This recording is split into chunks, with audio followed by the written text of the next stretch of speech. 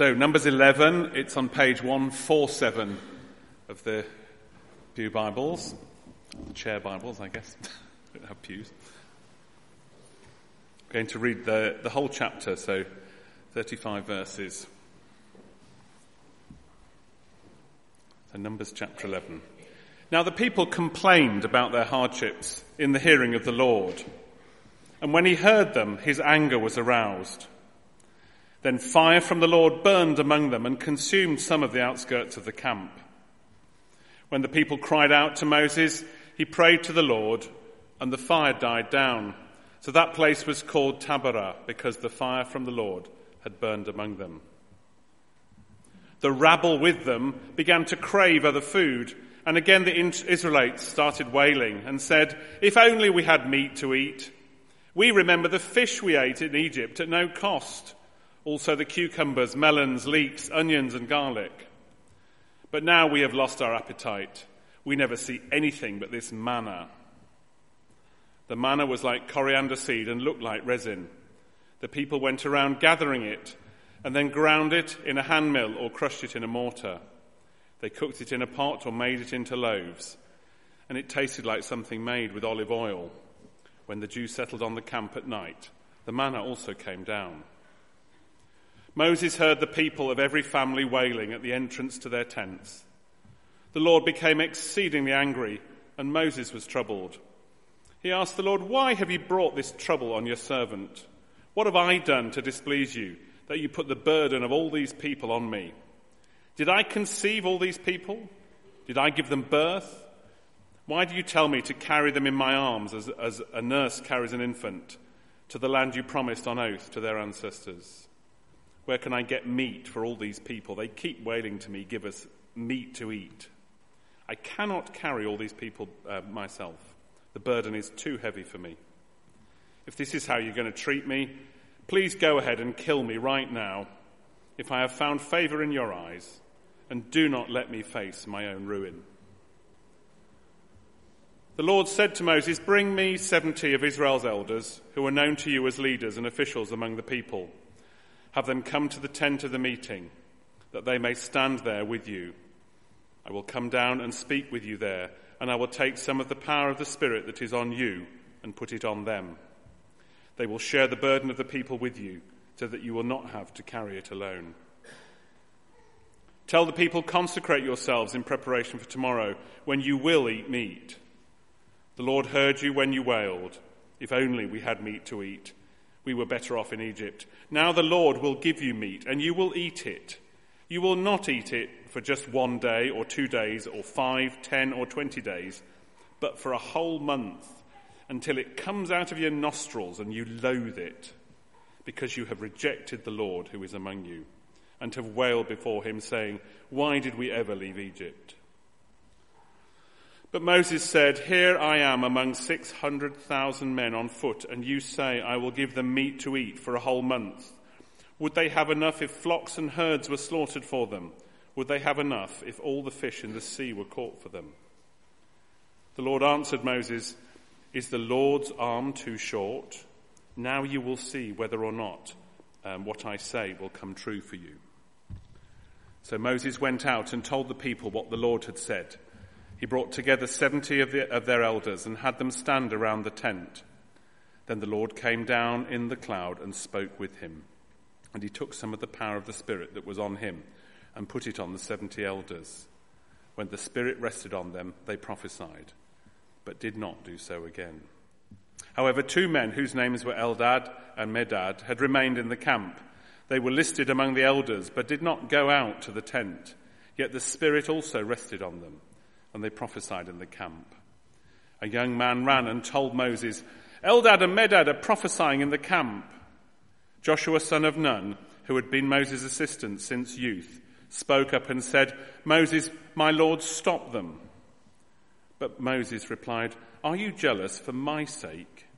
I wish that all the Lord's people were prophets, and that the Lord would put his Spirit on them.'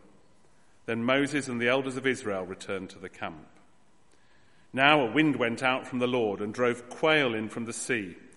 It scattered them up to 2 cubits deep all around the camp, as far as a day's walk in any direction. All that day and night, and all the next day, the people went out and gathered quail. No one gathered less than 10 homers. Then they spread them out all around the camp. But while the meat was still between their teeth, and before it could be consumed, the anger of the Lord burned against the people, and he struck them with a severe plague. Therefore the place was named Kibroth Hattaavah, because they buried the people who had craved other food. From Kibroth Hattaavah the people travelled to Hazeroth and stayed there.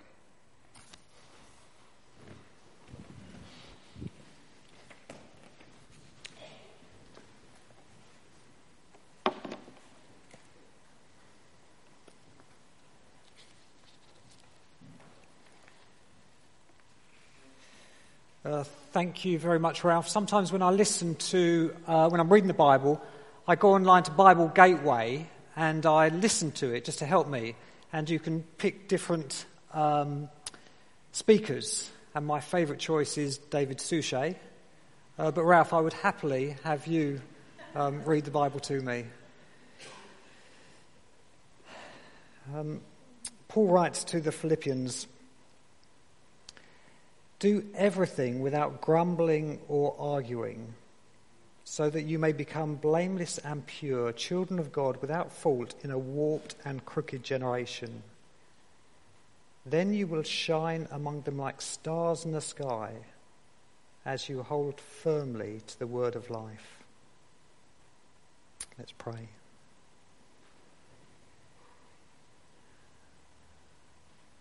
Father, thank you that you have marvellously, wonderfully high ambitions for us. That you would have us shine like stars in the sky, in our families, in our workplaces, as we live for your Son. Father, thank you that you don't just have high ambition, but you help us. You give us your Spirit. And we pray that he will be hard at work among us now, bringing challenging words to life, giving us understanding, sight, where we would otherwise be blind. Thank you, Father, that you are more than able to achieve this among us this morning now. And we ask in Jesus' name. Amen.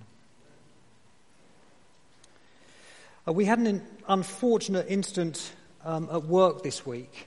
One of my colleagues, when leaving the office, was a bit careless, pulling out onto a road on which drivers speed along, and the result was this. Young couple, small child, climbed out of the car miraculously, don't quite know how, no one was hurt. But the following day I sent a photo around the business and I said, "This happened yesterday. Learn the lesson. Be careful." Churchill wasn't saying anything new when he said, "Those who fail to learn from history are doomed to repeat it." Because 2,000 years earlier, the Apostle Paul, writing to the early church in Corinth, looked back to the terrible things that we're thinking about this morning when grumbling people died at the hand of a destroying angel. And he wrote, "These things happened to them as examples and were written down as warnings for us."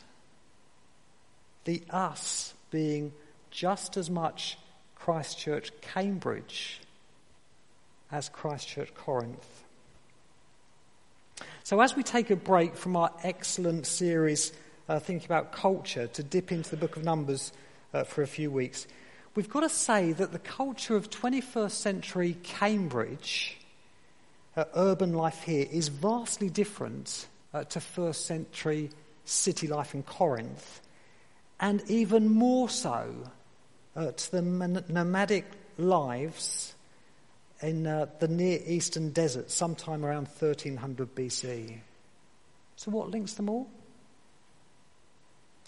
Well, it's the unchanging nature of man and the unchanging character of God. So there are lessons, warnings for us here as we seek to understand and reconcile the grumbling human heart with the patience and kindness of God.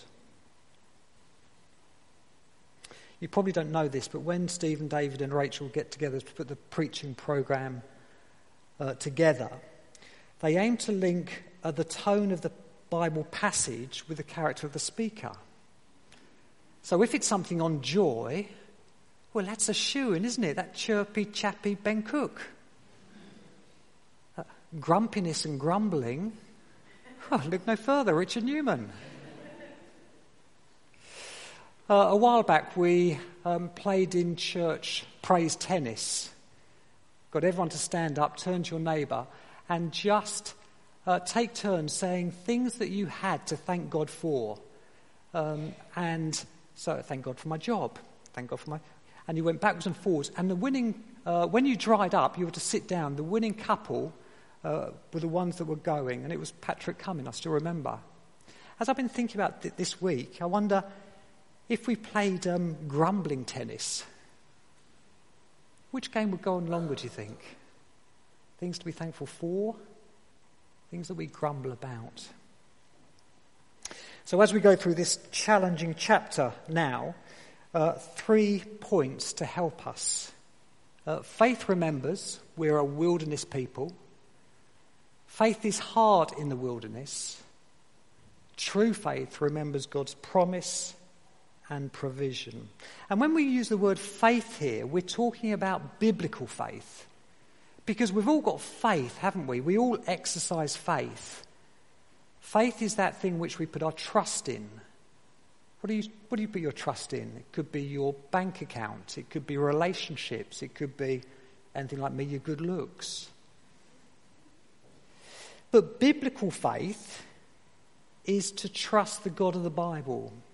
Take those last 3 letters, don't we? I-T-H. I trust him.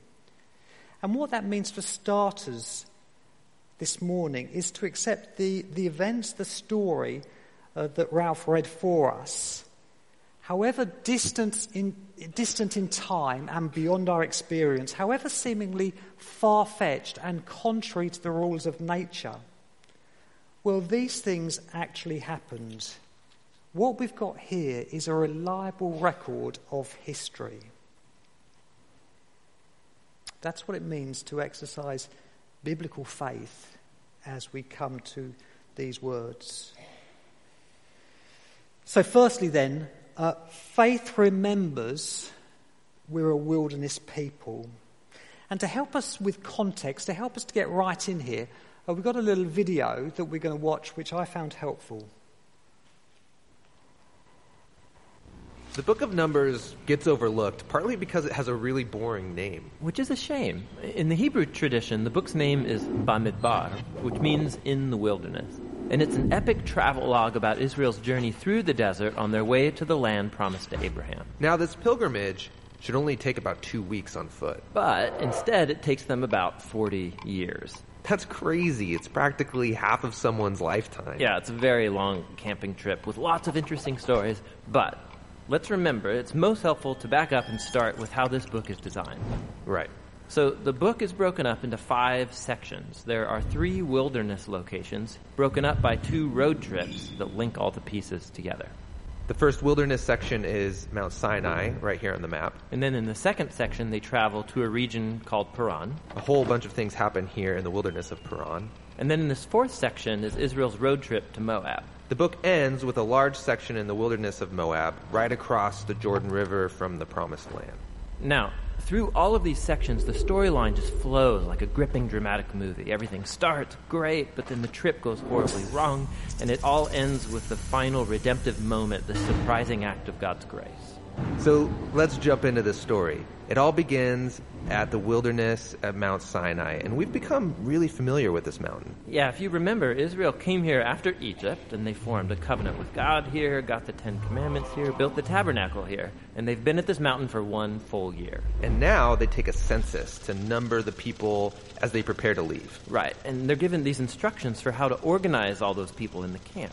God's presence in the tabernacle, and then the tribe of Levi and the priests around it, and then the rest of the tribes around them. And this pattern, it's this visual symbol for how God's holiness is at the center of their existence as a people. And they're told that when the cloud of God's presence moves, They're to pack up and travel with it. Yeah, the Ark of the Covenant is carried by the Levites out in front, and then the tribe of Judah, and on and on. And this order is also a symbol for how God's holy presence is their leader and guide through the wilderness. We begin the second section of the book with enthusiasm as they leave Mount Sinai and travel up to Paran. God's with them, everything's organized. This is going to be great. But it's not great. After just 3 days on the road, the people are complaining about their hunger and thirst, and then even Moses' brother and sister start bad-mouthing him in front of all the people. Thank you. These little videos, the Bible Project, they are excellent. This one's about 6 minutes long. There's another one on Numbers, 6 minutes long. Couldn't decide which one to show. So by all means, later on today, the Bible Project Numbers, to see how that continues. And one of the things I found helpful about that was to be taught that the book of Numbers, it's called Numbers because of the census, the counting, but it's actually, the Hebrew name is In the Wilderness.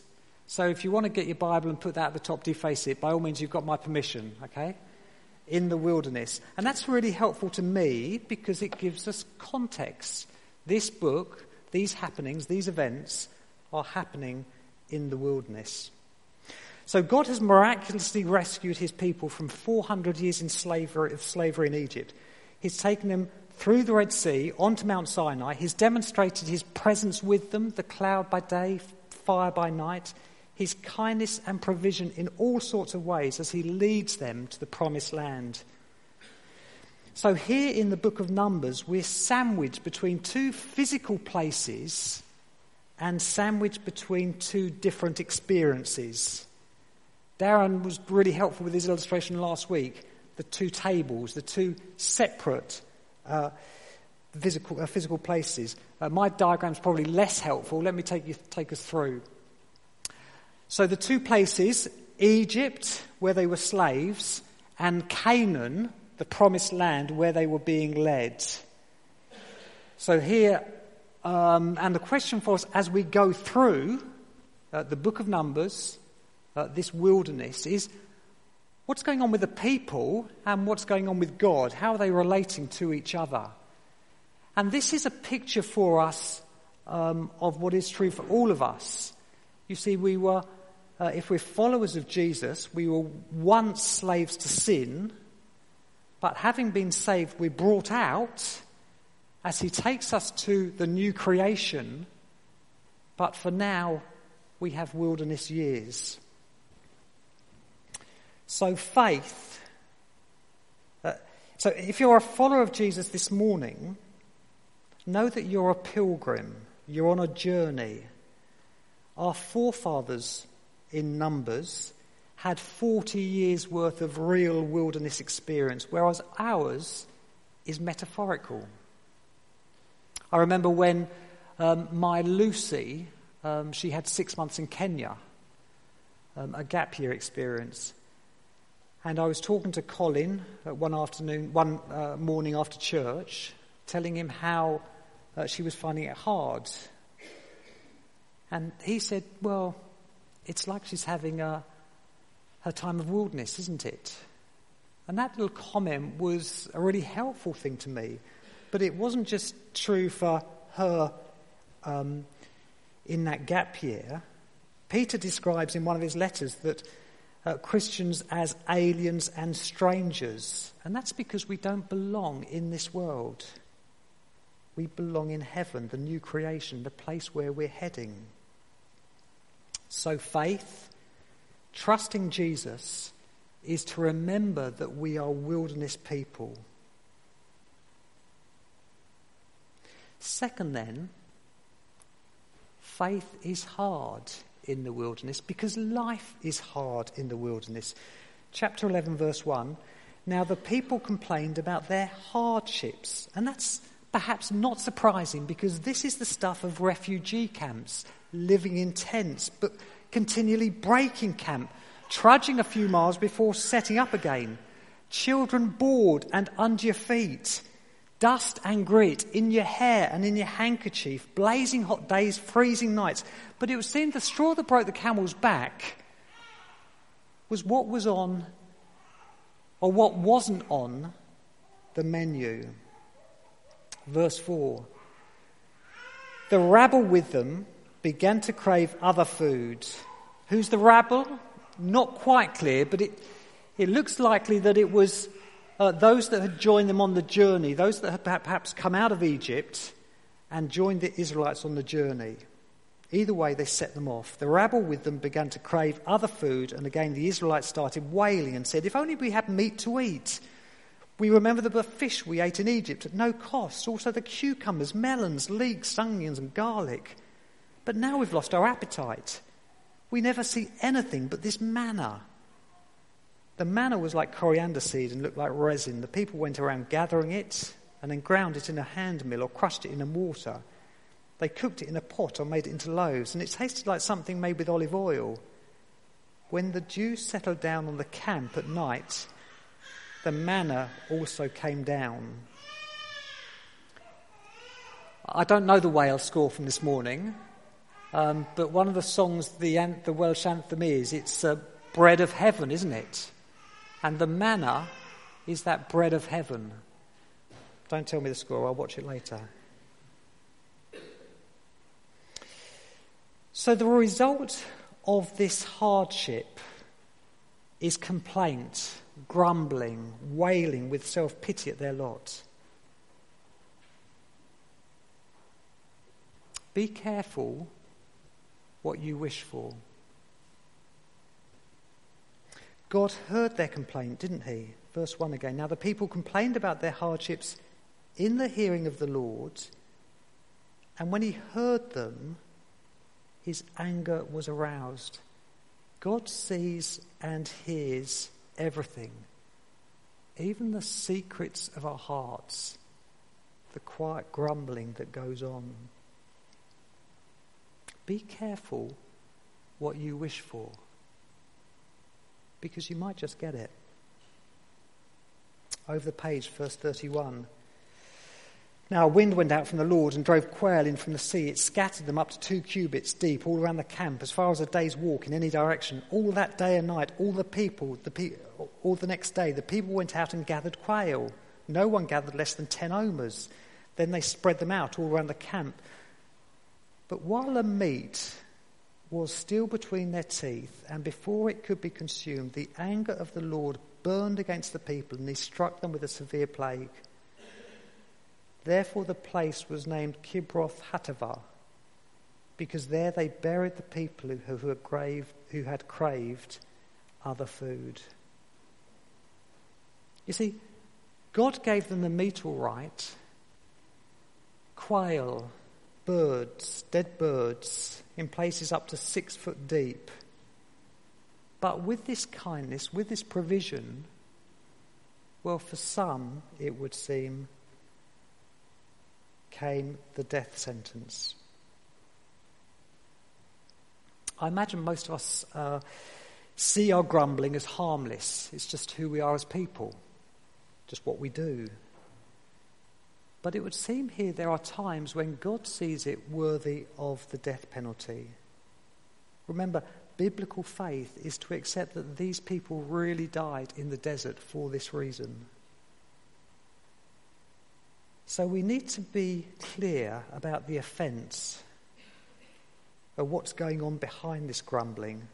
I think verse 5, 18 and 20 help us. So the Israelites wailing, if only we had meat to eat. We remember the fish we ate in Egypt at no cost, the cucumbers, melons, leeks, onions and garlic. I think they've got rose-tinted spectacles as they look back to their time of slavery. Verse 18. The Lord heard you when you wailed. If only we had meat to eat, we were better off in Egypt. Verse 20. Because you have rejected the Lord who is among you and have wailed before him, saying, why did we ever leave Egypt? So it would seem that their present circumstances were such that they were looking back from whence they'd came, time of slavery, and thought, oh, I'd rather go back there. It was better back then. What does that mean for us? better off without you, your rescue, God? Better off without Jesus? So we need to be careful. Remember, these verses come to us with warning. The grumbling at our dissatisfaction with the presenting circumstances of our lives, whether they are momentary or ongoing, whether something in the past has happened and you live with that sadness, that struggle today, or maybe it's something on your plate this morning, these past days, whether our grumbling is outspoken or silently rumbling away in our heads. In some way, it's an expression of what's going on in our hearts and our attitude to God, what we think of him. Because the default of the attitude of the human heart, the heart of sin, is to think that we can do a better job of running this world than God can. We can do a better job of running my life than he can. I love these two books, the titles of these books. If I were God, I'd make myself clearer.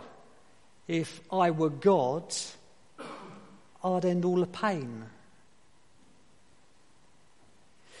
You see, that is what we do as people, isn't it? We make ourselves God. That is sin.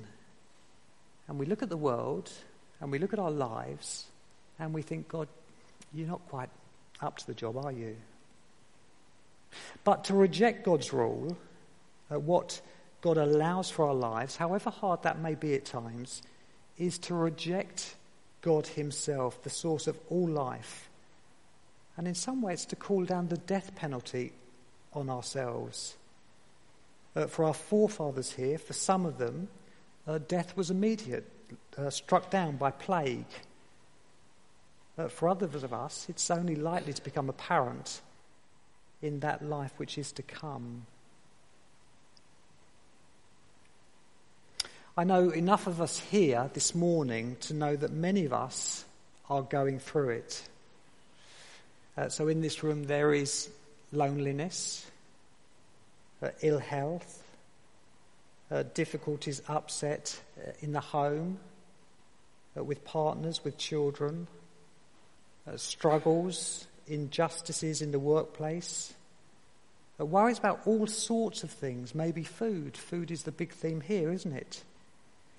So I wonder how you would complete the sentence if a book were if it were a book on your life this morning. If I were God, I would change, stop, give. We want our hardships, those wilderness experiences, if you like, that make life hard, that make faith hard, causing us to doubt and question God's goodness. We want them over, to be a thing of the past. Of course we do, but God allows them, doesn't he? Just as much as he allowed that hardship for our forefathers in the desert. You see, he could have taken them out of Egypt and led them straight to a 6-star spa resort on the beach at Tel Aviv, but he doesn't.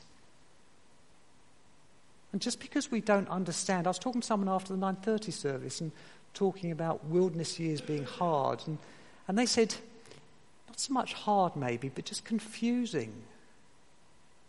It can be confusing, God allowing things in our lives that we don't understand. But we need to remember that he is good. He is working out his plans and purposes, and our job is to trust him, however hard that may be at times. These verses have made me think this week how I pray for others. So, firstly, for a friend who has wandered from the truth. Perhaps he's got what he wished for. But to anyone else looking at what's going on, they'd say, no, that's clearly not right. That's misguided. That's wrong.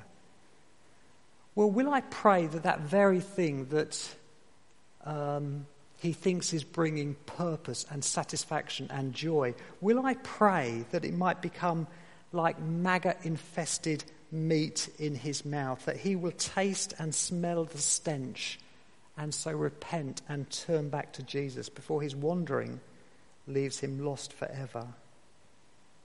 That's a hard prayer to pray for someone, isn't it? That God would allow... it's not a hard prayer, it's a very loving prayer. That the very thing that you may be doing, God would use it to bounce it back and see the ugliness in it. And secondly, for that friend who is really going through it, I've realised this week, thinking about it, my first instinct is to pray that God would bring an end to the difficulty, to bring healing, to restore order, to bring comfort. And I think partly because selfishly I don't want them to lose their faith. Because when you're in a hard time, you think, well, it's easy to give up on Jesus because he's not delivering. Yes, it's right that we pray those things, that difficulties will come to an end. But actually, I wonder whether my first prayer should be that God might use those struggles, those difficulties, to grow them, to grow their faith, so that they may know and love Jesus better for going through it. Whether it comes to an end, whether healing or comfort comes in this life or maybe not. And as I've been looking at this, it may be you're here this morning, as we've gone through Numbers 11, you've struggled with the idea of God's anger. You know, is that the God of the Old Testament who's always angry? And if that is the case, I don't think I would have anything to do with him, thanks. So I won't be here next Sunday morning. I'll do whatever. I used to struggle with the idea about the fear of God. You know, in Proverbs, the fear of God is the beginning of all wisdom. Because I don't want to relate to God on the basis of fear. It just seems wrong.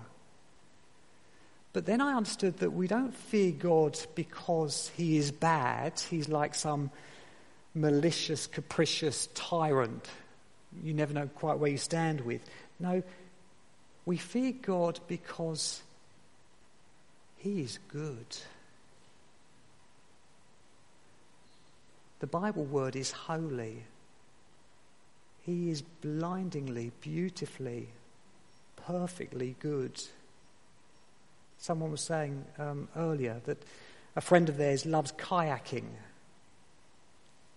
But as he kayaks in the sea, he recognises the danger of the sea. But it doesn't stop him enjoying the experience in the canoe, in a kayak.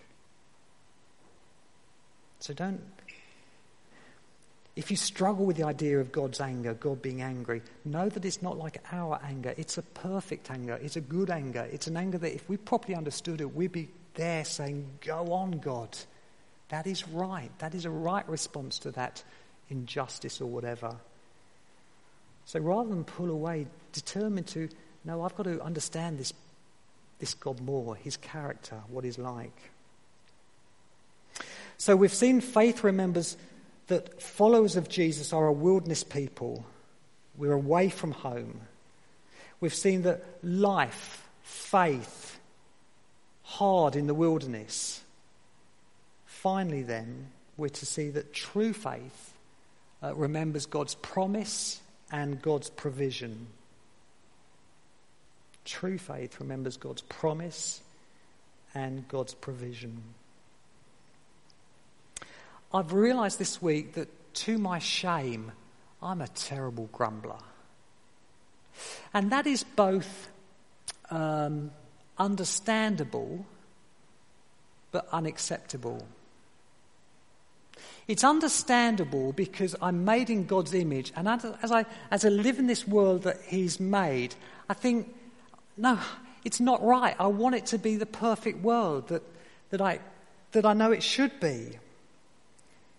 You know, the idea that 39 people can embark on a journey to their promised land and end up perishing in the back of a lorry is just another reminder, painful reminder, that this world is not as it should be.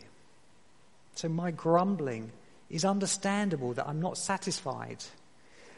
But my grumbling is also unacceptable, because rather than mourning over such things, all the things that's wrong with God's world and makes him grieve, I grumble about all the things that's wrong with my world. You know, what is that car doing parked on the pavement? That really irritates me. That bloke at work is not pulling his weight. These oranges from Waitrose, they're not very tasty. So many of my grumbles, they're just first world problems, aren't they? Richard, you've got to wake up and smell the coffee. So I need to remember, true faith remembers God's promise and his provision. So first the promise. It would seem the Israelites here in Numbers 11 had lost sight of the land that God had promised, the land flowing with milk and honey, the land that he was leading them to. Instead of looking forward to that land full of hope and anticipation, the overwhelming difficulties of the present were causing them to look back to Egypt, to slavery of all things. What on earth are you doing looking back to being a slave? When I was a teenager, I had the privilege of going with the Scouts on a skiing trip to Austria. I think I don't know if there were planes then, but we got a coach, and a 30-hour coach journey to Austria seemed like about 30 days. It was awful.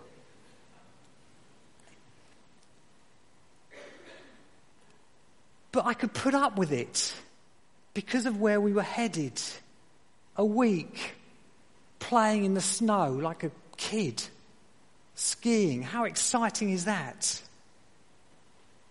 So if you see yourself as a wilderness person this morning, someone who is following Jesus on your journey, how excited are you about glory, the new creation, seeing Jesus face to face? Can you say, as we've seen in small group, Paul says, that to live is Christ, but to die is gain? Glory, the new creation. And God's provision, well, of course, on every step of their journey, God had been miraculously providing for them, but it's as if they've become blind to that. And I wonder if that warning is here for us this morning, that we can fall into the same trap. It's said, isn't it, that whenever God acts in judgment, he acts in mercy at the same time.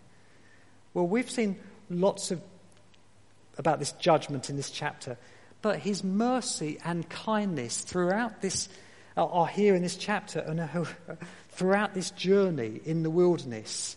So you've got the rescue out of Egypt, the Red Sea parting, food, water, law at Sinai. This is the best way to live, guys. Let me give my law. Let me show you his presence, the tabernacle right there. And here in this chapter we've had the manna, bread of heaven, the meat.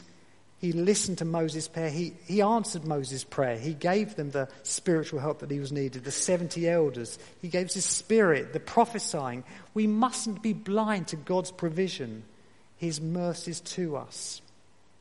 And of course it's at the cross of Jesus where judgment and mercy supremely meet. As the death sentence is passed and judgment falls on innocent Jesus, guilty people like you and me, rebellious and grumbling about lives not being as perfect and pain-free as we would choose, well, we go free. We go free to our promised land. So remember this morning, and this isn't trite, I don't say this lightly, in Jesus, God has mercifully provided us with everything we need, both in life and in death.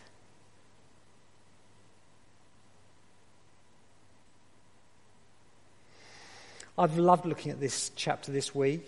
It's been a challenge. There's loads of bits that we haven't talked about. You know, Moses is he grumbling, verses 10 to 15? Is he doubting God's provision, 21 to 22? Does he get away with it? What's going? There's loads here. So, by all means, read it again this afternoon, this evening. Do battle with it. But the thing I'm most thankful for is the journey this chapter has taken me on this week, and I've called it From Grumbling to Gratitude. They're up on the screen. And I was thinking about an elderly couple in our church family who I'm very fond of. I'm sure they've got lots going for them, nice home, family. But at the same time, they're at a stage of life, an age where life is hard because bodies aren't as fit and strong and healthy as they once were. Getting more out of the NHS than I am. And we know, don't we, that very easy as we get older and things begin to fall apart and slow down, that grumbling can become a sort of a natural result of that. But have I ever heard this couple grumble? What do I hear from their mouths but gratitude, joy, and praise of their Saviour? And I wonder if the secret is the closer we get to Jesus, the better we get to know him. And it's not an overnight thing, it's a lifetime's journey, but the more his Spirit transforms us into the likeness of Jesus, as the grumbling, this world, my life, isn't as I know it should be or want it to be, well, that ugliness is pushed out and replaced with a heart, with lips, eager to be thankful, even in the midst of hardship. Let's pray together.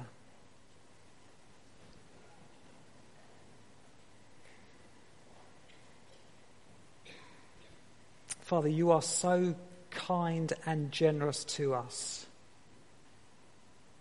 If we think back to this past week, and for some of us, many of us, our grumblings, well, if we were to properly understand your holiness, your righteous anger, we deserve to be struck down. And yet you don't do that, Father. You have wonderfully, mercifully given us your Son to live that perfect life that we can never live, to die the death that we deserve, to raise him to heaven. And we are on that journey now to see him face to face. And Father, you give us your Spirit to help us on this journey from grumbling to gratitude. And you give us one another, the example of each other. And Father, please, in your kindness, would you help us to be just that to each other? Encourage us in these things, we pray. To Jesus' glory. Amen.